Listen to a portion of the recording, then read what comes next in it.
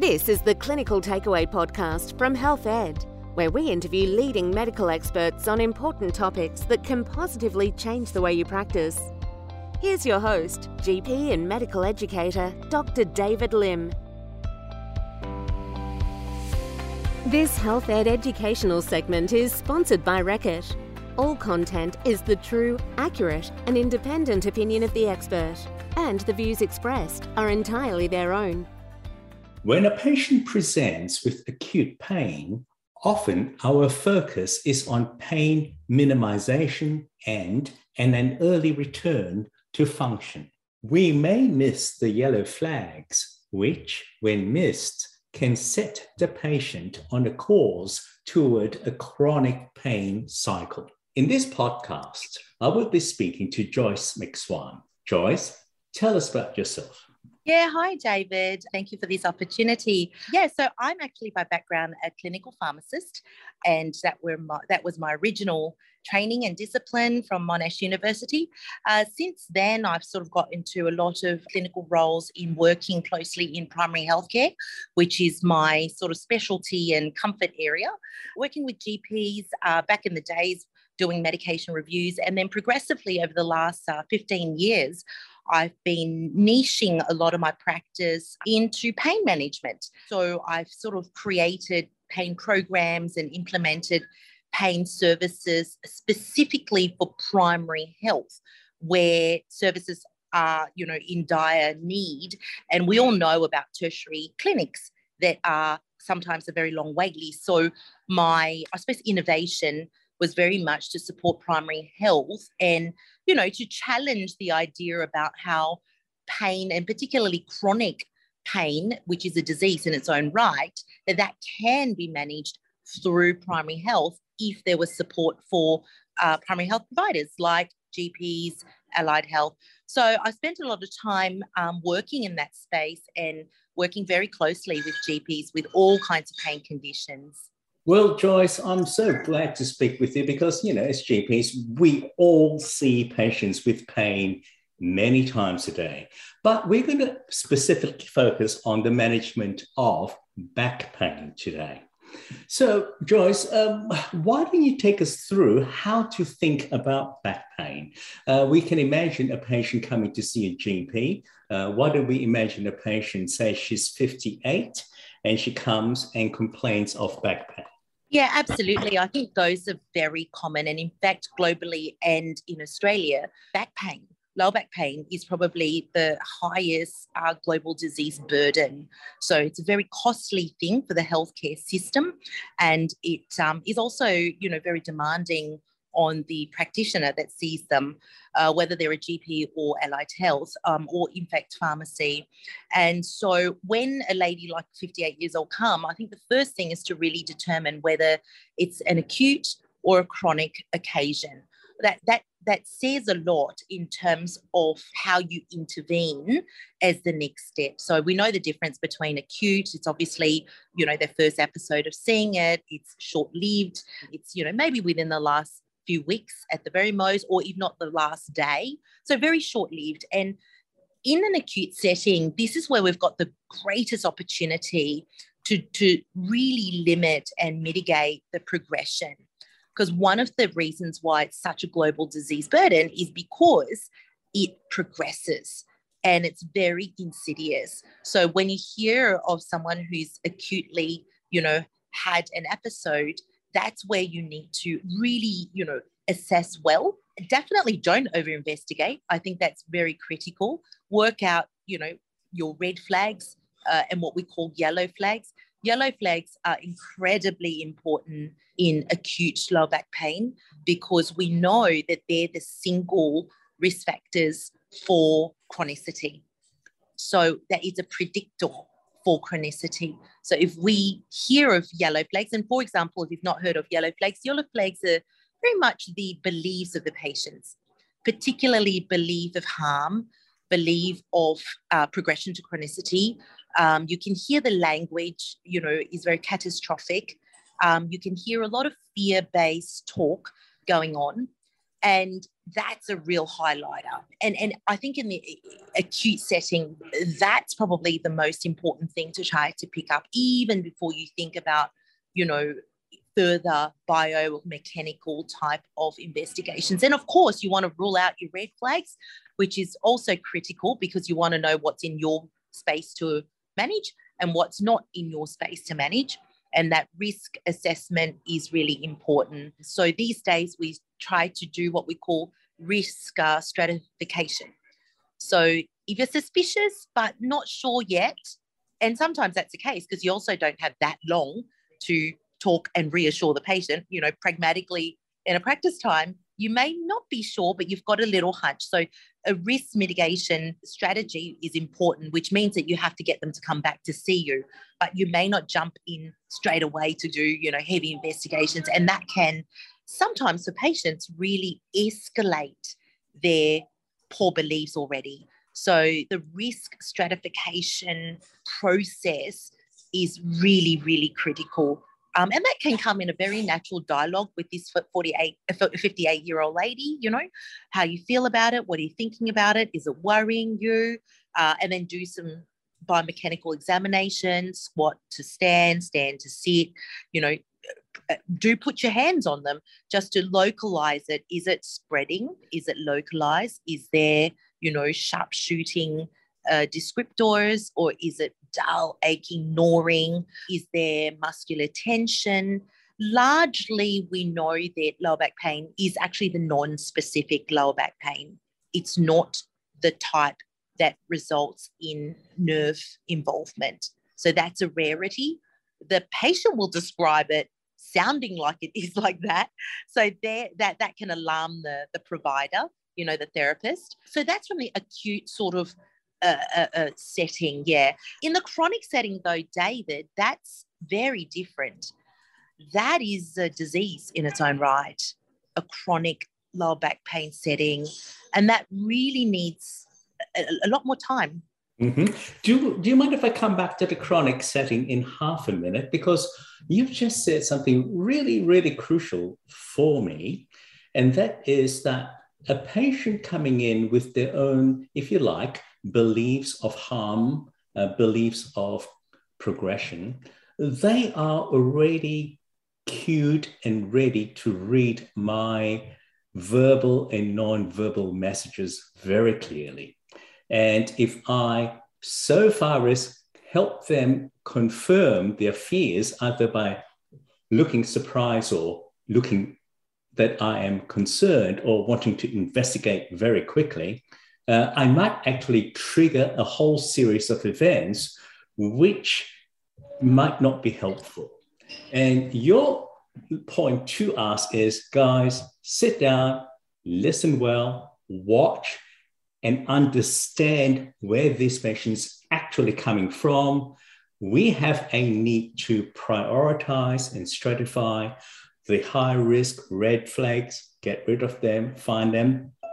But if you're not sure yet, you will have a system of mitigation where we have this wonderful opportunity to review them and see how they go.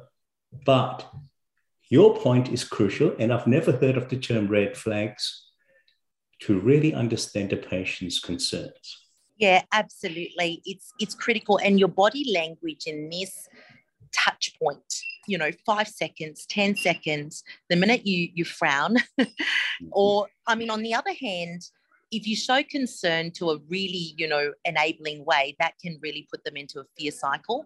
Mm-hmm. On the other hand, not believing body language that shows you sort of go, oh, okay, well, no big deal, And these are so involuntary, mm-hmm. On a busy day, you really have to use a lot of energy to have a lot of self-control to not react. Mm. So, in fact, I always say to practitioners and anybody who's caring for patients, you actually have to be very mindful. You have to practice mindful therapeutics mm-hmm. because you've got to be there in that moment. And it takes a lot of energy out of your day, your moment. That's why, you get so exhausted after a day of seeing patients, because particularly for those who are mindfully practicing, you're disciplining yourself to not react all the time, to nod. And of course, those body languages that are helpful, are nodding, putting your hands on the spot, whether you're, investigating or not, just having interest in that touch response is very reassuring, touching and saying, look, I can see that this is concerning you. I can see that you are definitely not comfortable. However, look, how about we come back in a couple of days or in a week, you do this, reassure, do this short process, whatever it might be a bit of short-term simple analgesia. It might be just good old, low continuous heat pack.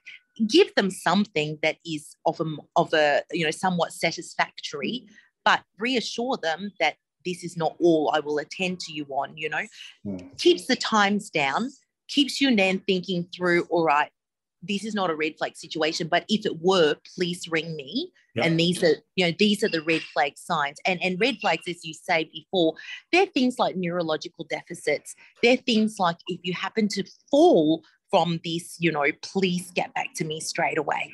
And giving the patients very tangible symptoms that they can look out for so that they're reassured that okay, well, if this doesn't occur, then right, doctor said that I should be okay, but I'll still review. So be very specific with what that looks like, rather than go, look, if it's red flag, then we'll be worried in a week, but what does red flag mean, So I think that's important. And it doesn't have to take very long at all. If you're very specific, targeted with your body language, I think you can go a long way, even in assessing yourself, what they, what their knee-jerk reaction is like to your request, because some patients who have got these beliefs, they may not be satisfied with even, this reassurance. They may think that you're underplaying the situation. So giving them evidence such as, all right, well, I'm not hearing any red flags, which looks like this. This is when we would worry. You're not presenting that, but please monitor that for me. So they're not left high and dry with some simple analgesia and just heat packs. They're actually got, okay, I've got this to look out for. Now, of course, that can come with a double-edged sword. On the one hand, you tell someone to go look out for it. 3 days' time, they ring you back and they say, oh, it's happened. But I suppose it's not just a singular. It's got to be a few red flags that then, confirms or denies the situation. I'm going to use the word, the use, if you like, of therapeutic safety netting, because, the number of times one being tired and busy can say, get back to me if it gets worse. What you're really saying is, no, they actually need very clear symptoms that they understand, tangible symptoms, as you said. And therefore, the safety netting itself is part of our therapy, isn't it? Absolutely, yeah, and measurable. So, if you have a fall and you cannot get back up, very, very descriptive, or if you lie down in bed and after 10 minutes, your pain is still not settled. So it's very measurable. Of course, immediately when they lie down, they're still throbbing and aching. That's not a red flag. But if you were to read the red flags books, they would say on lying down, there's still pain. So I think you've got to be very specific to the patients. Go, look, it might throb, but we would see that it would subside throbbing. It's less noisy. Now, that's great. That's your body actually capable of relaxing those muscles. Perfect. We've got something to work with there. No worries, And colloquial words, it'll be okay. This is the, like you say, the therapeutic safety net, or safe. This is safe. Safe is a very comforting word, These points get you from where you came in before, feeling quite unsafe. But now with these measurable points that you'll go away and monitor for me, we are definitely in a safer zone here because you've got some information now. Something as simple like that, those words are very powerful. Now, I don't want to dwell on this for too long because you've covered it beautifully at this stage. I know there's investigations to come. I want to put that off a little because I just want to deal now with the same issues now in a patient with chronic pain. Yes, so as I said before, chronic pain and chronic anything really is a disease in its own right. And pain took a long time to get there. It is now recognised in the ICD-11, which is classification of diseases, to be a chronic disease in its own right. And chronic lower back pain is definitely no different. What I mean by that is it is now very much part of impact in the fabric of the patient's life. So the patient's functional impact is more than the mechanical issues itself. The mechanical issues in and of themselves, it doesn't remain as just the mechanical issue. The other areas surrounding it, tissues, musculoskeletal areas, even potentially, peripheral nerve fibers, they're making a little bit more of a noise as well. So from a pathological point of view, there's more involved than just the joint process itself or just the muscular process itself in the acute setting. Now we're talking more about, psychological impact as well, having the biopsychosocial involvement. We're talking about, familial issues, relationship issues, and job issues. So we're going now into a real disease state where definitely the impact of function and disability and distress, all those things combined is now part of the disease state. So the management, as you can imagine, because everything is now so synergized, that they are definitely, treatment has to be equally synergized to match. Treatment cannot be singularly just pathological. It has to be a whole of whole of project approach, like a building project, right? You don't just build your door and think that's going to give you, cover on a rainy day. You have to build the roof, you have to build the walls, you have to build the rooms inside. And that's really the project management of managing a patient in chronicity and helping them to understand the meaningful why of that. So typically, the GP or allied health will start to navigate the person on a journey of all these recruits. We must be mindful that we do that with priority and with meaning, so that they're not going round and round the merry-go-round on now a medical circuit, which will only escalate particularly their beliefs of disease.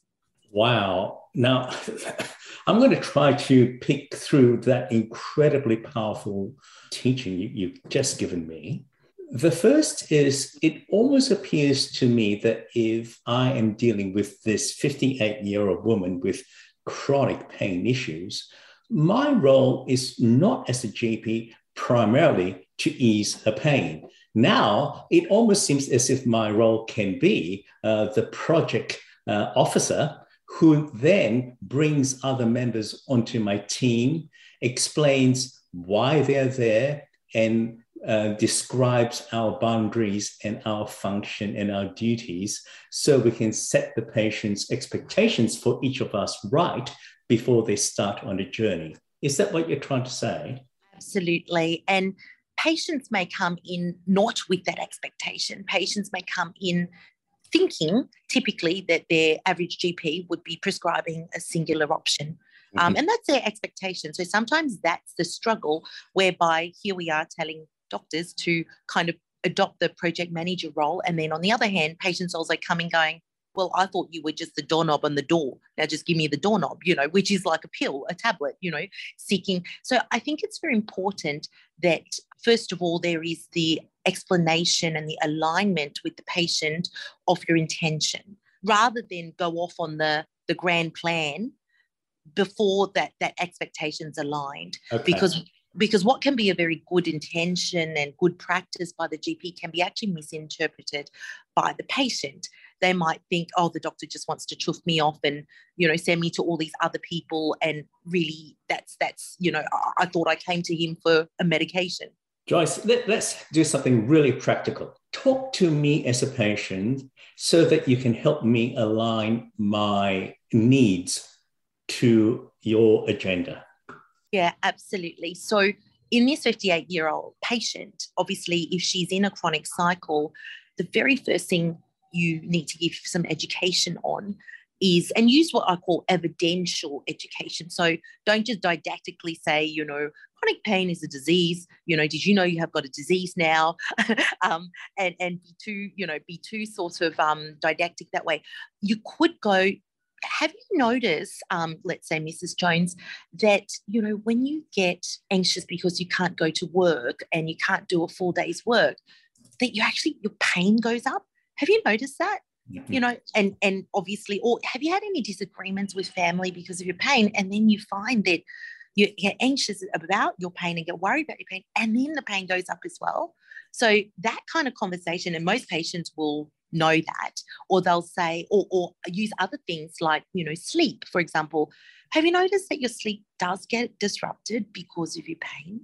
What I'm trying to highlight there is, Mrs. Jones, there are contributing factors Mm-hmm. to your pain that are not just about the back. That tells me that now the body's a bit more chronic in this pain, and you've had it for a long time now. So we need to address these other contributing factors can also impact the pain, just as how they came. We can try and reduce them as well. What do you think about that? So you have a quick chat about that, and you're using her evidence. So you're not giving new evidence, yeah? I get the drift. So really, it's for us to play detective and find out as many parts of their lives that either are disrupted by the back pain, or they have limited because of pain or the fear of pain, and then work from there. Absolutely. And find out what's their priority, because, and ask them to contribute. What other things can you think of that's contributed to your pain? So the big word there is contributing factors, because when you get that dialogue, they start to realize that there are other areas, and then they prioritize. So if you say then, okay, of all these areas, Mrs. Jones, like, where would you like to start? Because and this is a tagline I find really helpful for anybody, and probably especially GPs. This is a line where you then say, the best thing I can do for you is to really help you to manage these contributing factors. And look, if it takes one at a time, we'll just disseminate them one at a time. But I can really do that for you. So you're giving of your best, you're using their evidence, and you're asking them, where would you like to start? Patients aren't silly. They know what their pains do to them. They don't necessarily, in the fog of pain, in the noise of pain, they can't problem solve. One of the reasons is because our cortical area in our brain, talking more neuropathologically now, is very much affected, and it is interrupted by the signals of pain. So they can't logically sometimes deduce how to problem solve, or even how to start. So by you sort of imprinting the options there, gives them a chance to go, oh, sure, I didn't think it was that simple. Great. Okay. So then you ask them where they start. They say they want to prioritize their sleep.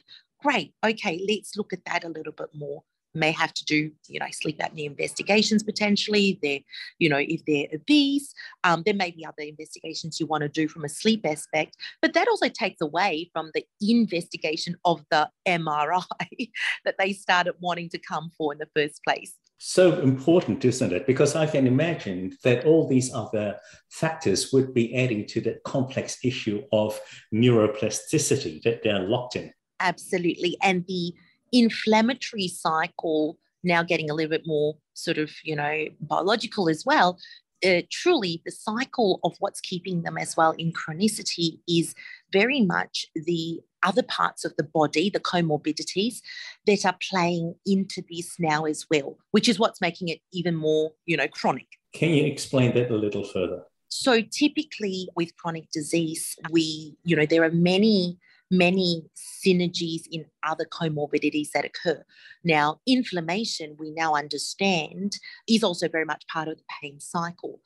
And especially in a chronic type of lower back pain setting, you can get inflammation in muscular, skeletal tissues. You can get inflammation in neuro fibers. So that can all come from other comorbidities, whether obesity being a really big one. There can be gut issues as well, being another, emerging area field of chronic disease understanding and management. There can be other post-viral issues that have come about, and we must be very cognizant of that in this post-COVID setting.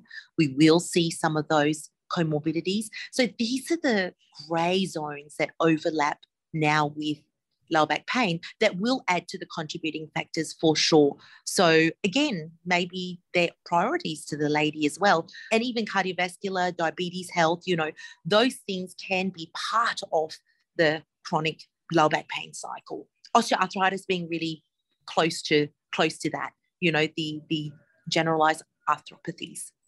You have just asked us to step right back from the back itself now. And I really appreciate this because you're saying, David, listen, we are talking about inflammation in general. Have a look at the patient because there are many reasons why they can have an inflammatory body system, from issues with gut microbiome to various things in our diet that are actually pro-inflammatory rather than anti-inflammatory. For example, the omega-3 oils, fatty acids being anti-inflammatory, and possibly the omega-6 PUFAs being pro-inflammatory. You mean, do we need to think down to these sorts of levels?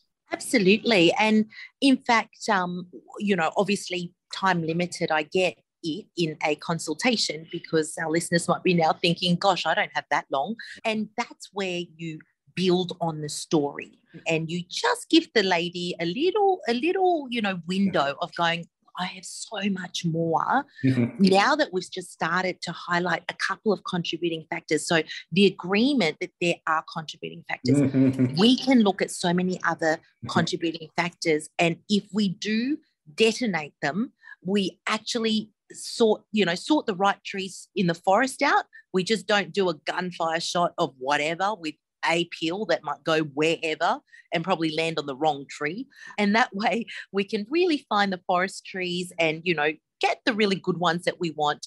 And then we're very targeted still in that project management way. So that will form the rest of the education to come. And you may find, I love, new words, believe it or not, like, gut microbiome, new words like, omega, and they may not necessarily be new, but words like pro and inflammatory and anti, those words builds what I call curiosity in the patient. So it's a slight distraction, no doubt, but you're not fibbing about it. You're delivering good science, but it gives them curiosity. And you can even let them go do some homework and go, you look up, gut microbiome. I'll write this word down and, give them good, credible sites to look up and have them prepared. Don't be there searching through Google yourself at that point because that won't give much confidence. But if you've got a couple of nice ones that you think, look up these areas and you come back and give me more on that, you're now collaborating on the project. You are actually giving hope in the sense that I can see that the patient's previous journey would have been the trialing of various analgesics with and without success. They would probably have been put onto various types of antidepressants and anti-epileptic agents to aid analgesia. And that's the kind of journey that they're on. What you're trying to say is that, look, there's so many things causing your pain. You tell me which one's the most important to you, the one that is most restricted by, the one that is most disrupted by. And let's just see how we can make a progress in that. And I also hear what you're saying is that you then teach them little things about inflammation and tell them that there's just so much here that I can do with you, and that the road is in fact quite a big road to walk on, but I will walk it with you and I will teach you along the way and you will be supported. Is that the kind of feeling I'm getting that feeling, but is that the feeling you want to give to the patient? Absolutely. And that's actually what we call the new word actually in healthcare, if no one's heard about it yet, is a 10-year-old recommendation from the Harvard School. And that's what we start to call value-based healthcare, because it's not that transactional fee for service, which frankly, doctors, I think, get very tired of, when they feel like they've given something of a gem and the patient feels like they've got something more. Patients, I think, in this day and age are definitely more aware of options. And when they feel like they're given value from someone who's willing to look outside the box, so to speak. It's really not outside the box, but it feels like it is, because not many will subscribe to working this way. They will come back. They will simply go, gee, I had a good dialogue with my doctor who listened to me and will help me project manage this. Chronic patients are aware that while they want to hunt for the fix, so to speak, initially, they also are aware that there may not necessarily be the magic bullet. So it's being sort of able to validate that, but also be able to go, well, why are we looking for just one fix when there could be so many others? Because we're going to be finding your many contributing factors, and there could be many, many fixes that will write this a lot better than what you came in at first looking for. So that, as you say, gives them now not just one option, but many options, and hope is really, really key. The other perspective of this, Joyce, that just come to me is this. I have now probably been to so many doctors and specialists through so many revolving doors that really, as a human being, I am beginning to feel not just being a problem for the doctor, but I'm not feeling really regarded as a human myself, because they often see me as a problem, or the person who's caused the problem. What you're saying is that when you give persons regard for their humanity and understand them, give them value, tell them we want to help, but, as you said, maybe in time to come, they may very quickly realize that there's no magic bullet, but here's someone who is willing to listen to my story. And every time we identify an issue to be fixed, he will find someone to work with me who can help me along the way. I'm broken in many places, and therefore I will need many people to help me, all of whom I will do one at a time. Is that what you're trying to tell me? Yeah, we must be mindful that we also don't want to send them out to 5 therapists all at once. And I always say to my patients, look, we are going to cook a smorgasbord. But we're not going to eat it all together all at once, because we'll all get a tummy ache. So it's kind of like, oh, there's lots to eat. Okay, but let's just chomp a bit at a time. Let's just enjoy each one. And that's when that meaningful navigation I was talking about comes in. Because by now, I will guarantee you they're getting excited. By now, you have drummed this up so well. And it's all very backed by science, that they're like, oh my goodness, I feel hopeful. I feel excited. When can we start? And again, you also, because in the chronic cycle, typically they can be very much, boom and busters. So they go all hard trying some new thing and then, not anymore. So it's that pacing of just inclusions that are meaningful. And that's also where being careful to select the priority. That's why I say prioritize, but then the right fit for the person whom they're going to see. And if possible, if at all possible, even a quick note to the person you're referring to, even with a couple of liners that sort of says, look, target goal is this in the first place, whatever that might mean. It could be just gentle desensitization, breathing techniques to start off with, very movement phobic. So it just gives the therapist a good background to not go strength conditioning, train for the Olympics. You're kind of just giving the referred person. Right. I'm going to stop you, because your words are not the words we would be using, because I can guarantee you the words we would be using would be strengthen, increase mobility, those sorts of words. But those are not the goals that you're describing both to the patient. So goal setting, talk to me about goal setting, because I don't want to just talk about clinical goal sets. Your goal set seems to be very person-oriented. Absolutely, because one of the foundational things you find in pain is from that very fear avoidance and protective human innate response is that we tension, we don't relax. That's part of how humans are made. People apologize all the time about, I'm so sorry, I'm so tense. It's like, no, don't be. That's how you're made. It's okay. We've just got to learn how to recognize that. So absolutely, desensitization is a very, very, very important word in chronicity. Without desensitizing pain through many, many ways, movement, simple breathing, and when I say simple breathing, not just our involuntary way of breathing, actually mindfully learning how to, do a breathing exercise. Doesn't have to be in a sort of a mindful state. It can just be, counting in and out, that exhalation, inhalation type of more, more metric-driven breathing, I would say.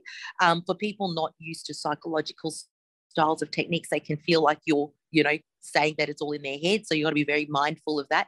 But simple techniques that a exercise physiologist or a physio can teach them in the early days really helps a fear avoidance, so that they don't think that they're being sent to a movement expert for immediate strength conditioning, mobility, function, because they can be down the track goals. The immediate goal is to just get them very comfortable in their sensitized state. And that already will do a lot in reducing especially chronic pain. It's very well evidenced that if patients can start by desensitizing. Now, I want to give you another word for desensitizing, because sometimes it's a bit sort of, you're not working in the field of pain so much. You're like, well, gee, what does that really look like? So another simple word is settling. We're just going to learn how to settle the pain. So desensitization is more a clinical word we do use. And if you use it for the allied health, they will get it. But for the patient, I would say the word, we're just going to send you to the physio to settle your pain, first of all, to know how. And nowadays, physios, ex-phys, I would say very proudly in Australia, we do a marvellous job at that. And when patients feel, settle, gee, that feels safe, here we go with the safe plan. After that, once they've learned how to settle their pain well, which can take some time, then and only then will the physio and ex-phys start to graduate them into strength and conditioning. People will flare very quickly under a sensitive state if they get thrown into strength and conditioning straight away. They won't go very well. And maybe those are the instances where they will say, I've been there, done that, doc. I'm not doing that again. But did they help you to learn how to settle the pain? Oh, no, I don't know about that. So simple muscle contraction, relaxation, just tangible things like that, they can actually reduce their inflammation, quite quickly. So those are important words to use both in referring and in describing to the patient the why. Such an important word, because again, I had just jumped that step. Are there other important steps, if you like, that GPs can, in our need to want to be actively helpful as quickly as we can, jump through that might not actually be helpful to the patient? So in the movement aspect, that's the one that I think are typically the jump through too quickly. In a psychological aspect, it is also a little bit too a rush sometimes. So patients, we all know, as I explained, about the impact of chronic pain, that the patient probably will highlight their contributing factors as, anxiety, possibly, sleep and hyperarousal and irritability, things that are quite, psychological. But to say, look, I think we best see a psychologist can be confronting. So I use the word there, support.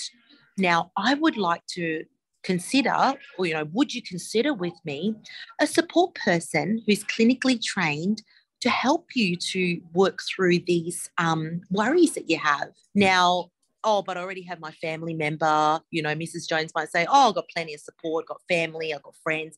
Well, they're not clinically trained, and certainly someone who, has a medical background will be really helpful to support you. And that sort of can start that dialogue of, so support people are people such as, so you already introduced it there for support, and can be counsellors, it can be psychologists. They can teach you tools on how to settle your pain by using other areas of the body. So that's very quick in sort of dissipating the fear of, or the misinterpretation of, hang on, this doctor seemed all right and was taking interest, now wants to send me to a psychologist. There you go. I knew it was coming. I knew he was going to say it's all in my head, And I think, again, that can, while the intention's not that, it can come across, wrongly, and the patient's sensitivities are there emotionally as well, and they might hear differently. When do you think is the right time to bring up these sorts of issues as we see them? I think by priority. So if the patient says, if their priorities keep coming at family issues, anxiety, I can't sleep, I'm very tense, and they're more movement phobic, then I would leave the movement part a little bit. I wouldn't stress them out and going, oh, but motion is lotion, so let's move, I just sort of leave that for now.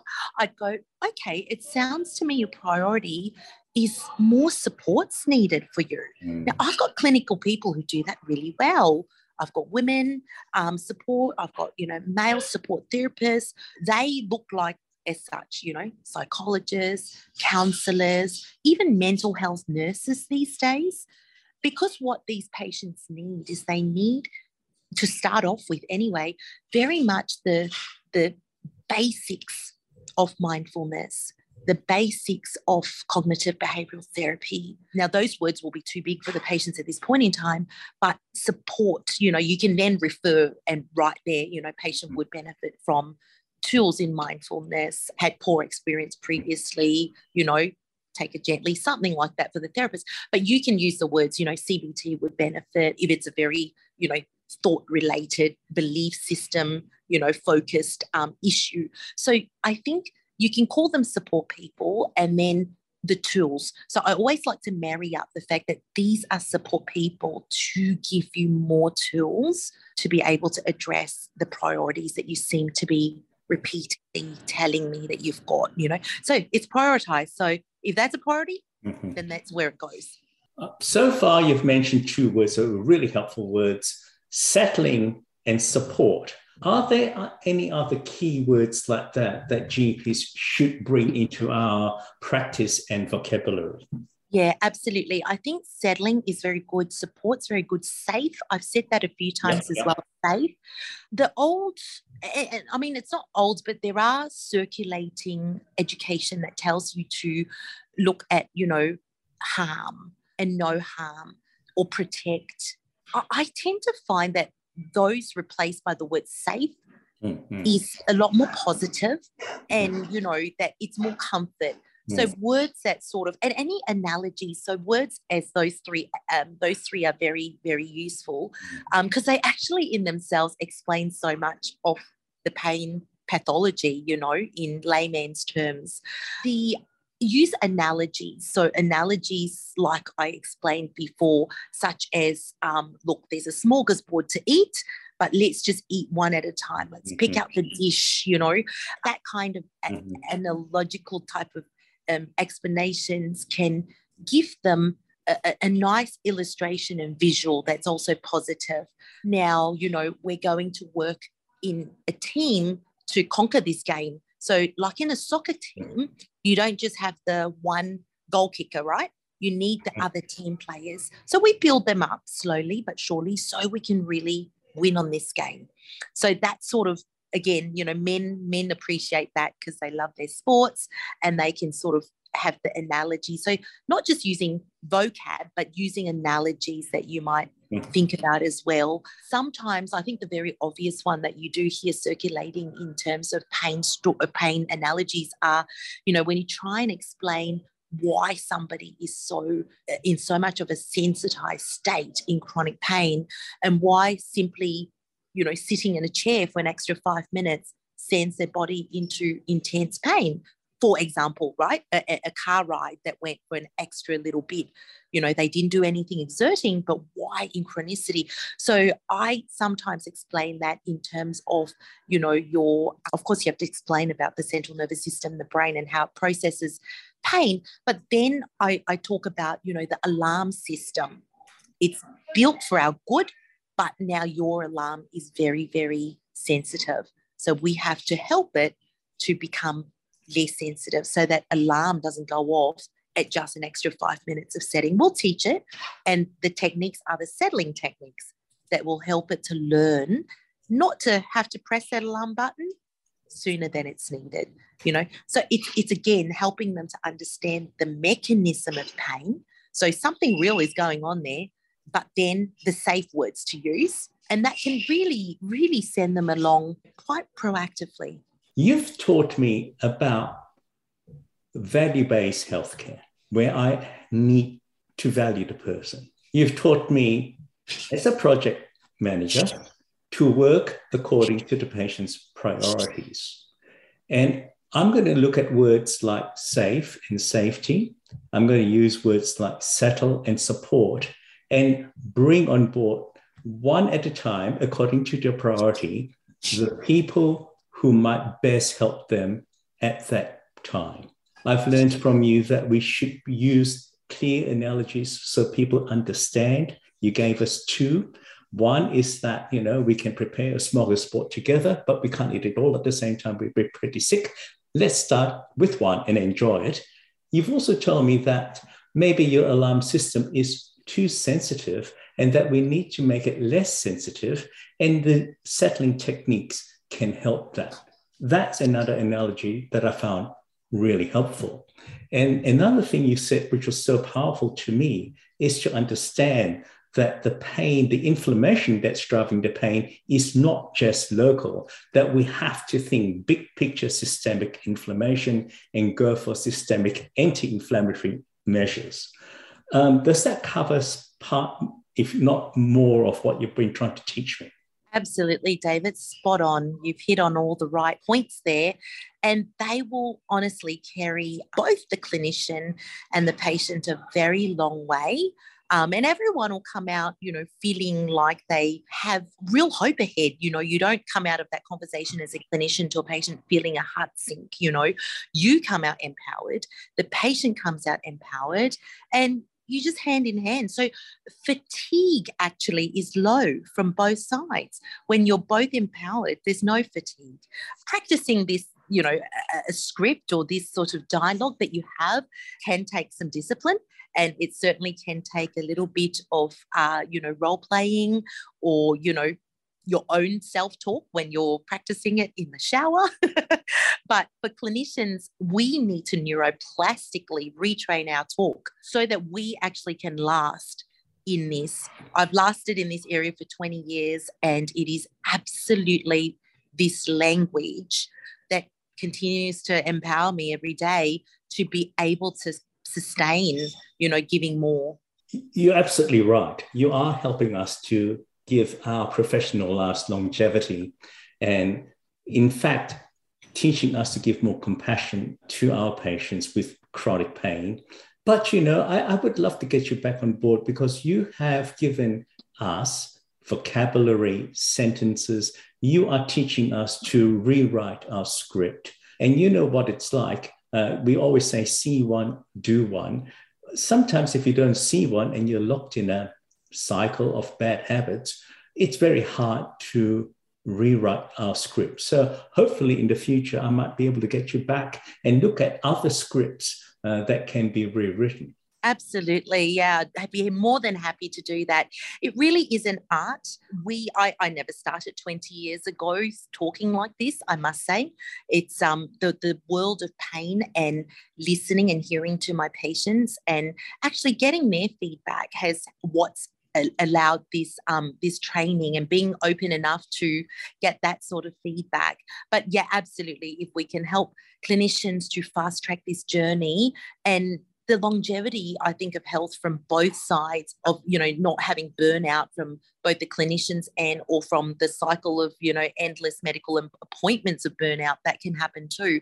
And I think at the end of the day, it reduces what I call moral injury. So we're all signed up in the health industry to do what's morally right. And when we've got skills to do so, we don't get injured ourselves. We can really look after ourselves well. And it just teaches us so many good practices, mindfulness, which we tell our patients to do, we have to now do. And you apply it, then it becomes then very habitual. So now I don't know any other way of thinking. And so, yeah, I'd love to share more. Why don't we just for now say to our listeners that there's more to come, but thank you for introducing us to a world where we are not driven by the need to prescribe something because that's what we feel the incredible pressure to do. And then as they walk out the door, feel that we've let them and ourselves down. Absolutely. Yeah. No one needs to apologize after a talk like this. Everybody goes home very happy and very fulfilled at the end of the day. It has been such a pleasure talking to you, Joyce. Thank you for your time. Thanks, David. Just a quick reminder as we wrap up to encourage you to register for tonight's webcast, where you can always catch a high-quality lineup of speakers and topics that Health Ed has put together for you. Health Ed webcasts are carefully created to provide high-quality video and audio so that you have the best possible learning experience. It's free, you get CPD points, and it's all delivered directly to the digital device of your choice, wherever you choose to be. Register now at healthed.com.au. You can claim RACGP CPD points for listening to this podcast using the self-claim option. Log into your account on the RACGP website, go to the CPD section and click on self-claim.